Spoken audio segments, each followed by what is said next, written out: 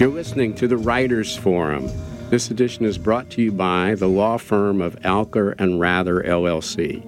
I'm your host, Mike Tusa, and today I'll be speaking with author Ciera Horton McLeroy about her debut novel, Atomic Family. Miss McElroy has a B.A. from Wheaton College and has a Master's of Fine Arts from the University of Central Florida. Her writing has appeared in numerous publications, including Bridge 8, Iron Horse Literary Review, and Saw Palm. Welcome to the show, Ciera. Thank you so much for having me. I'm thrilled to be here. Well, you know, your novel, Atomic Family, is set in South Carolina in 1961. So my first question is there a reason you picked South Carolina for the setting for the story?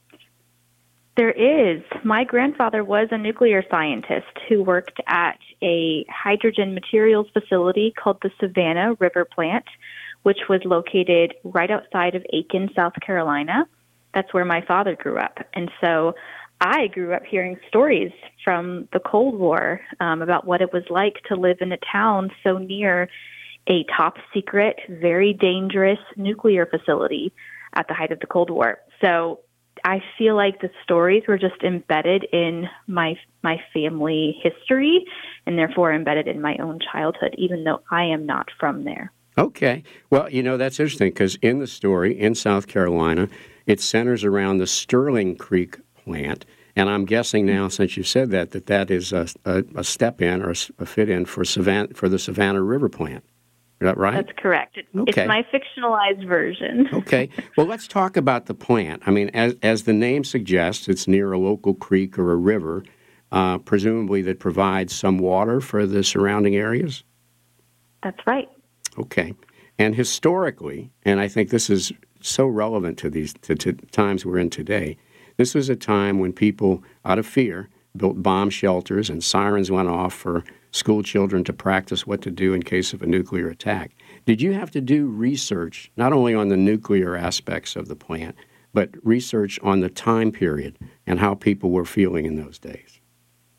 A great deal of research. And one thing that helped me immensely was consulting primary sources and materials from the 50s and 60s. I found it very helpful to not just read modern reflections on what it was like, but to actually engage in the material that would be given to children and given to families. So I read a great deal of civil defense agency propaganda, basically, which is what it was, telling children, you know, what to do if you see a suspicious plane flying overhead, what to do if you hear a siren but you're away from your home. And it was so much material generated for the quote-unquote average American family.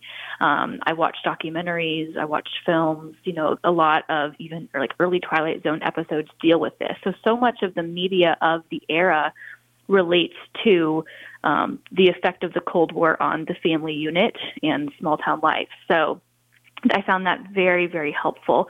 And one of my favorite things was getting to read different instruction guides for how to build a fallout shelter. I mean, they were so weird, and it was delightful. And I found that to be a really enjoyable part of the research process to understand the psyche behind the Cold War. Well, it's interesting that you went back and read the contemporaneous things. I mean, that clearly, and this comes across in the novel, and unfortunately I'm old enough to remember that time, it gives you a sense of it gives you a real sense of the time, and that this was something that, for lack of a better way to describe it, was a psychological aspect that was in the arteries or the veins, if you will, of people at the time, right?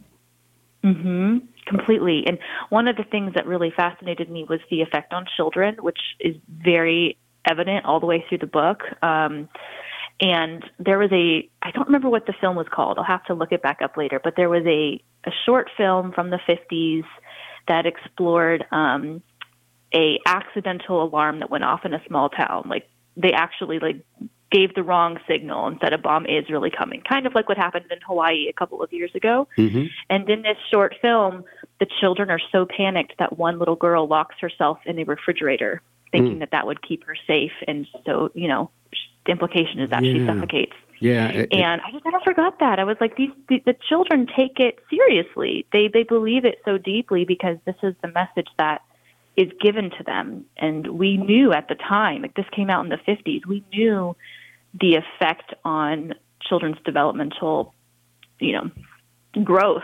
This is the message that they're receiving all the time. Yeah, well, and we're going to talk about Wilson, the young character that kind of reflects that in a minute. But so this is a time where homemade fallout shelters are being made, and school children are taught to hide under their desks. Now, these things are all, as we know, useless for purposes of a nuclear attack. But they did serve a psychological purpose, but for good or bad, right? Mm-hmm. Completely. One of the questions I've received a lot since the book came out is, why would the father, a nuclear scientist, even build a fallout shelter? Because he knows that it wouldn't really work. And my answer to that is that's exactly why he still does it anyway, because it's about feeling safe. It's about giving his family the sense of protection that we have a plan, even though it wouldn't really mean anything. And sometimes that's all you have. And we knew that at the time and still partook in this civil defense charade. So it was completely part of just the belief system. Well, it says a lot about the human psyche and what we need. All right, so in the book, your main characters are Dean, the nuclear scientist who works at the Sterling Creek plant, his wife Nellie, and their young son Wilson. But both Dean and Nellie have backstories, things that happened to them and shaped them in certain ways prior to their marriage. And I like the way you brought those backstories in. But as an author, how do you know when to go back in time and capture that so that you don't break the narrative of the story? Yeah, that's a great question. I'll say first that I figured out their backstory because originally the book was a short story collection, and it explored different points in time through the different characters. So I, as the author, already knew their background and how it affected them in the present. I think it's very important in the writing process to jump to flashback when it makes sense for a character to mentally jump into flashback. As humans, we have flashbacks all the time. We see something that sparks a memory, we hear a song, something reminds us of a different place in time. And so that is what you want to capture and evoke in a story like this that is set all in 24 hours. So the timeline is very compressed. But it made sense to me that in a scene, there would be something that triggers a memory. And that's what allows us to go back. And we don't just have random flashbacks that feel out of place. And so it's a very delicate line, but I have to ask myself, would my character naturally remember this in this scene? Yeah, it works very well, and you handled it well. Now, since you mentioned characters and the fact that you knew the characters ahead of time, let me ask you this question. Sometimes authors will tell me they started with a story idea. And sometimes, I think surprisingly to listeners, they'll say, no, I actually started with a character idea. For this story, Atomic Family, which was it for you, or was it a combination? It was actually a concept. I think I was so fascinated with the stories my father told me, because what he was telling me, my grandfather, by the way, died in the 70s, so I never met him. But, I grew up hearing about this father figure in a top secret job, married to a woman who was very depressed, who was an alcoholic. And it was this strange, tense, toxic home environment coupled with the top secret nature of work that could not be discussed about at all. And I found that so strange and eerie, and it allowed for me to play with the Southern Gothic setting. So I think I knew the concept. I want to write a novel about a family in the Cold War dealing with the weight of the world. What does it look like to bring home worries about nuclear war, in the midst of trying to take care of your child and just keep your family and house afloat. And I knew, so I guess it's a blend of character and story, but the plot ended up changing a lot as I worked on it, but I knew the concept from the beginning. Well, it's interesting that you're talking about the characters in that, because one of the things that struck me, and it works so well in the novel, is because of the work at the plant, Dean is not really allowed to tell Nellie very much about what he does and what the plant does. He has to keep secrets from her about his work. But it seemed that bled over into the relationship as a whole, and they keep secrets from each other as well, correct? Oh, completely. I mean, I think if that's the nature of your marriage and your life, it's just so natural that you start to keep other secrets. And I think that Nellie's response is to say, fine, then I will have secrets of my own. And it becomes spiteful and creates this cavernous distance between them in their relationship as it grows. Yeah, it does, and it's rather sad. So talk to me about the character of Nellie, because she comes across, she's a very interesting character, but she comes across as a bit of a tragic figure, and she can't really enter Dean's world, so she's really kind of stuck. Talk to me about her. Yeah, I really wanted to have a complicated 60s housewife figure. I think that Nellie is someone who is deeply unsatisfied and would probably be unsatisfied or dissatisfied no matter what. That's just the nature of her personality, is she's going to critique everything, and just she probably needs mental health intervention that was just not readily available at the time. She is someone who suffered, I believe, undiagnosed postpartum depression. There are some scenes of her after Wilson was born that are very significant. And I think she feels small in the shadow of her husband. She feels like no matter what I do, even if I did get a job and tried to do something important for a woman in 1961, it will not be significant compared to the work that my husband does. And that bothers her so deeply that she just feels like her life will not be remembered, will not be important. So she is a very deeply tragic and flawed character, and unable to, I think, accurately voice what she needs from her husband, just as he is not able to voice it back to her. Yeah, it's that part of it is troubling. Not doesn't take away from the novel. It's talking about the psychological aspects. She's somebody that seems to want to define herself in reference to Dean, and she just is incapable of it. But part of that is because of her backstory, right? Yes, completely. Yeah, I don't want to give away spoilers, but okay. And Dean, we learn a lot about her family. Yeah, and then Dean, let's talk a little bit about the husband here. Dean is a conflicted person as well, isn't he? Oh, he is. And he was a very hard character to write at first because, I'm not a nuclear scientist. I found it very intimidating at the beginning to enter his world and build a plot that would feel both believable historically, but interesting enough for, the average reader to follow.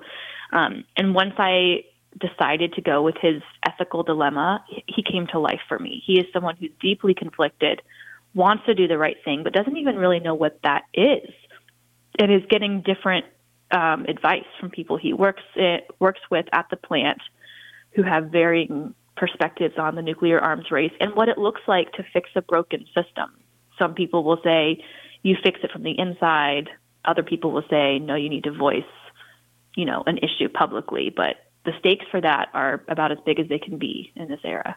Yeah, and, he starts off, at least for me, he starts off as being a little less sympathetic as a character, but then I start to identify with what he's struggling with as it goes. So I thought that, again, was one of those things that worked really well in the development of the character. Did you know he was going to end up, and I'm going to ask you about the ethical issue in just a second, did you know he was going to confront that at some point when you started writing his character, or did that evolve?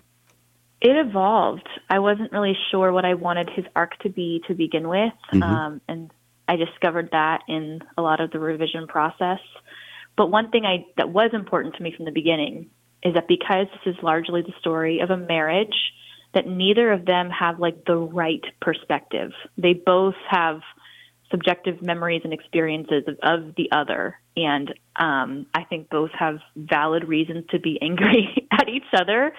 And I didn't want it to be Dean is the bad guy, Nellie is right, because she definitely makes really terrible decisions too. Yeah. And I think that's real life. And so my hope was that as you read, you side with him, and then you side with her, and then you side with him, and then you side with her, because they both are right in their own way, their own world. And again, that works. One thing that struck me was, and this is so true, unfortunately, in so many marriages, neither one of them had the tools to address what was going on. So they just keep going down that rabbit hole, doing what they know, the only things they know to do. Yeah, completely. And they also are products of their era.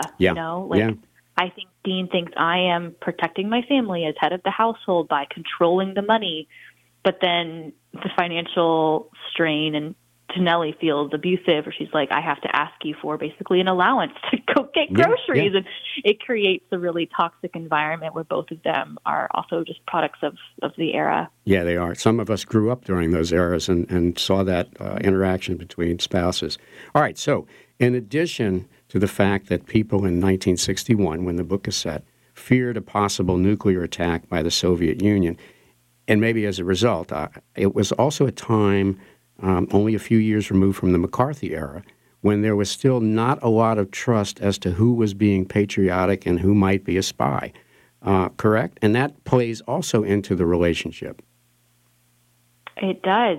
It does. It plays into the whole family dynamic, where there is still this Red Scare and this belief that if you are not fully aligned with what America is doing, if you are not fully patriotic and on board, then you're against us. Then you must be a communist. And one of the kind of background narratives to the book is the Oppenheimer trial, in which Robert Oppenheimer, the father of the atomic bomb on the Manhattan Project, was publicly shamed because he voiced protest about the nuclear arms race, the use of the hydrogen bomb, its development. And because he did not agree with what was happening, he was considered to be a traitor.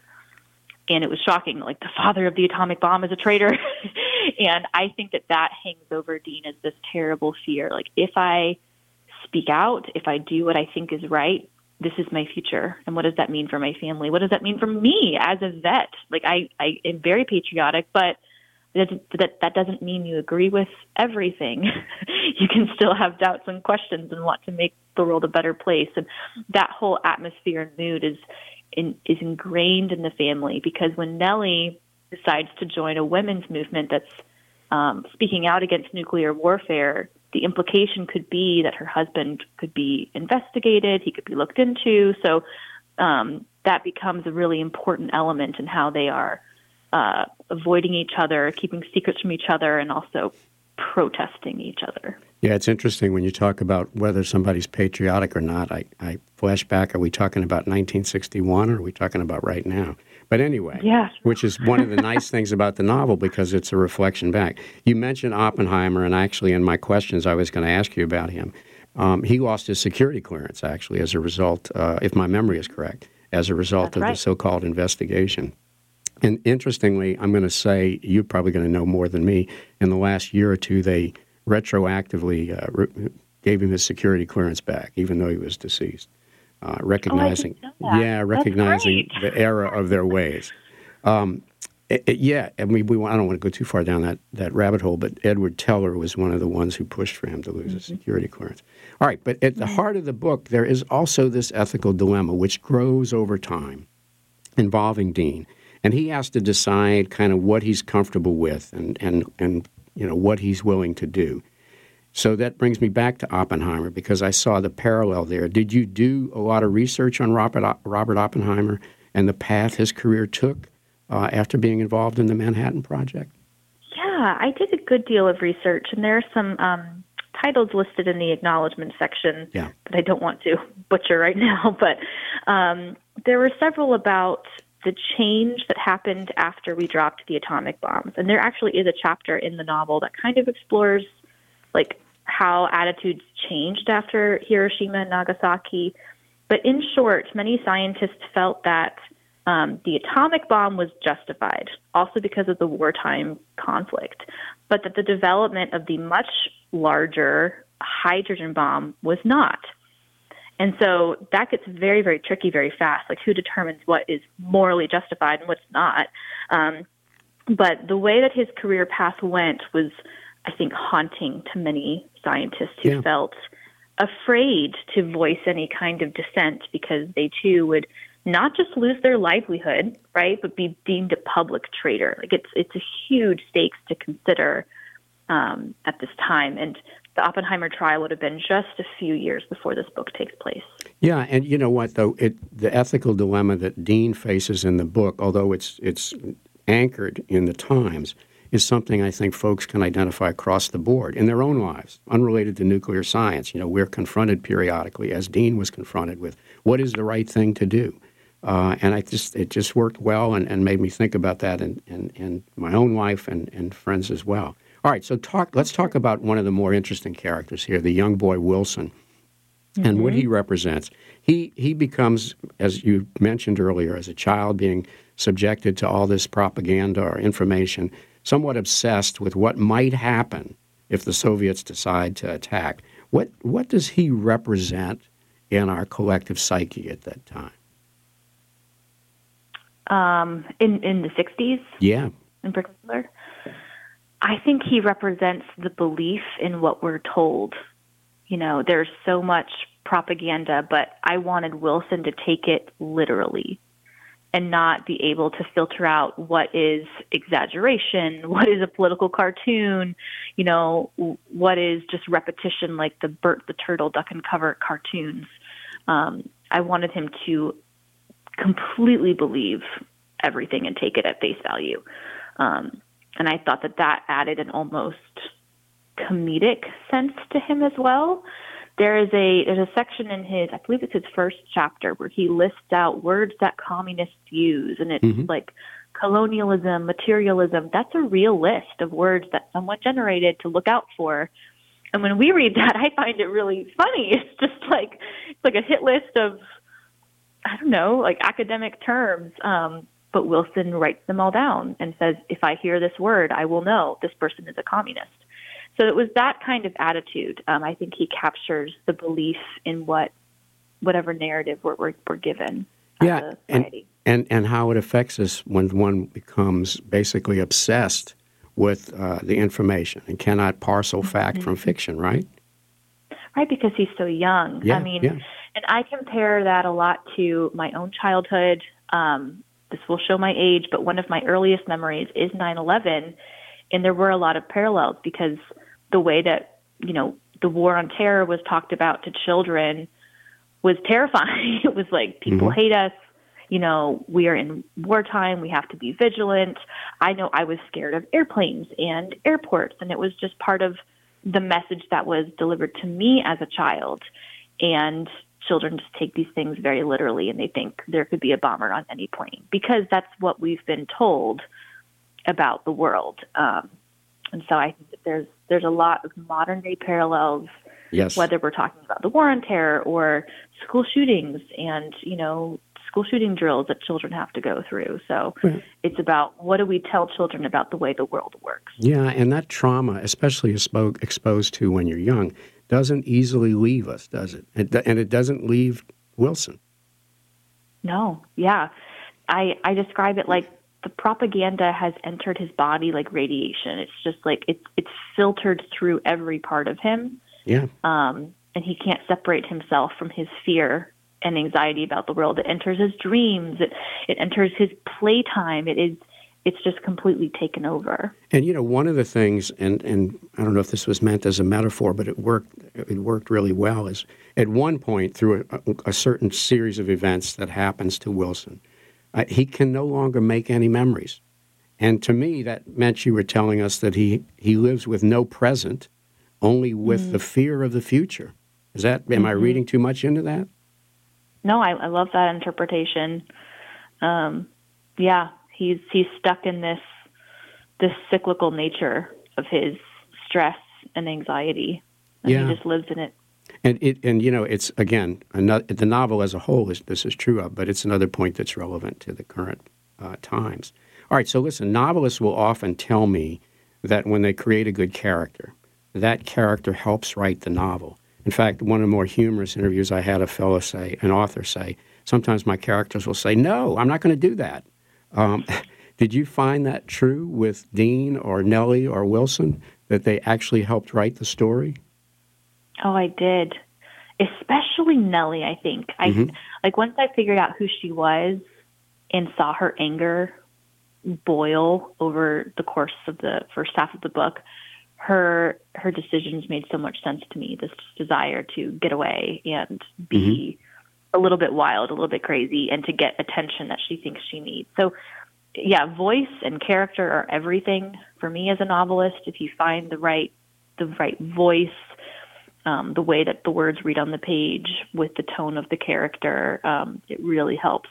And the other thing that helped me in this particular case was that I almost thought of it like 3 short stories. Like they all have a beginning, climax, and end, every character arc. And there had to be a natural conclusion to their arc. It couldn't just like disappear for the family narrative. It had to every character had to have some kind of resolution. And it spoke for itself. I did go back and forth on Dean's. So that was interesting. I tried a couple different ways I wanted his narrative to end. Basically, will he be a whistleblower or won't he? And landed on what I felt was the most satisfactory, but we tried a bunch. So sometimes it's not always clear. That's part of the process. All right, well, let me end with this. I always like to ask writers, why do you write? And, sometimes folks will say, look, I write for myself. And others will say that they write to make a social or a political point. And a few honest ones will say, I do it for the money. Why is it that you write, and in particular, this novel? I think I write to explore the world and my experience of it. I mean, I've been writing my whole life. I am one of those people who really knew I wanted to be a writer as a young child. Like I started my first quote-unquote, very quote-unquote novel at like 11, and just had this natural desire to process things through words. So it feels very innate and intrinsic. Like I know I would write novels even if it was just for me. So it's also very joyful, even though it's very hard work. It's just something that I love to do. And it allows me to explore themes that are very important to me. And, I assume this to be true. Tell me if I'm right. It's also self-reflective, right? When you have to get into a character like Dean or Nellie or even Wilson, and and they confront different situations, it's self-reflective, correct? Oh, it is. I mean, there's so much of me in all 3 characters. Right. All of them. Like this, this Dean character who so wants to do what's right. I definitely feel like that. I'm an Enneagram 1. If you follow those trends on personality types, it very much matters to me to do the right thing. But at the same time, when I was writing the book, I was really dealing with questions of, do I even want to have children? And so Nellie's perception of motherhood was a lot of what I was working through. And then, of course, my own childhood memories taken to the utmost extreme, and Wilson. So, you put yourself into all of it, and that helped me make them feel like real people because I empathize with and understand all of them. Gotcha. Unfortunately, that's all the time we have for today. You've been listening to the Writers Forum, and I've been speaking with the author Ciera Horton McLeroy about her debut novel, Atomic Family. Ciera, is there a website or other social media folks can go to in order to learn more about the book and about yourself? Yeah, certainly. My website is CieraMcElroy.com. I am very active on Instagram. You can find me at Ciera H. McElroy, and I'm also on TikTok at Ciera Writes. Ciera, thanks so much for being on the show. Thank you for having me. It was great to chat. This edition of the Writers Forum was brought to you by the law firm of Alker and Rather, LLC. Tune in next Tuesday at 4 p.m. for the next edition of the Writers Forum.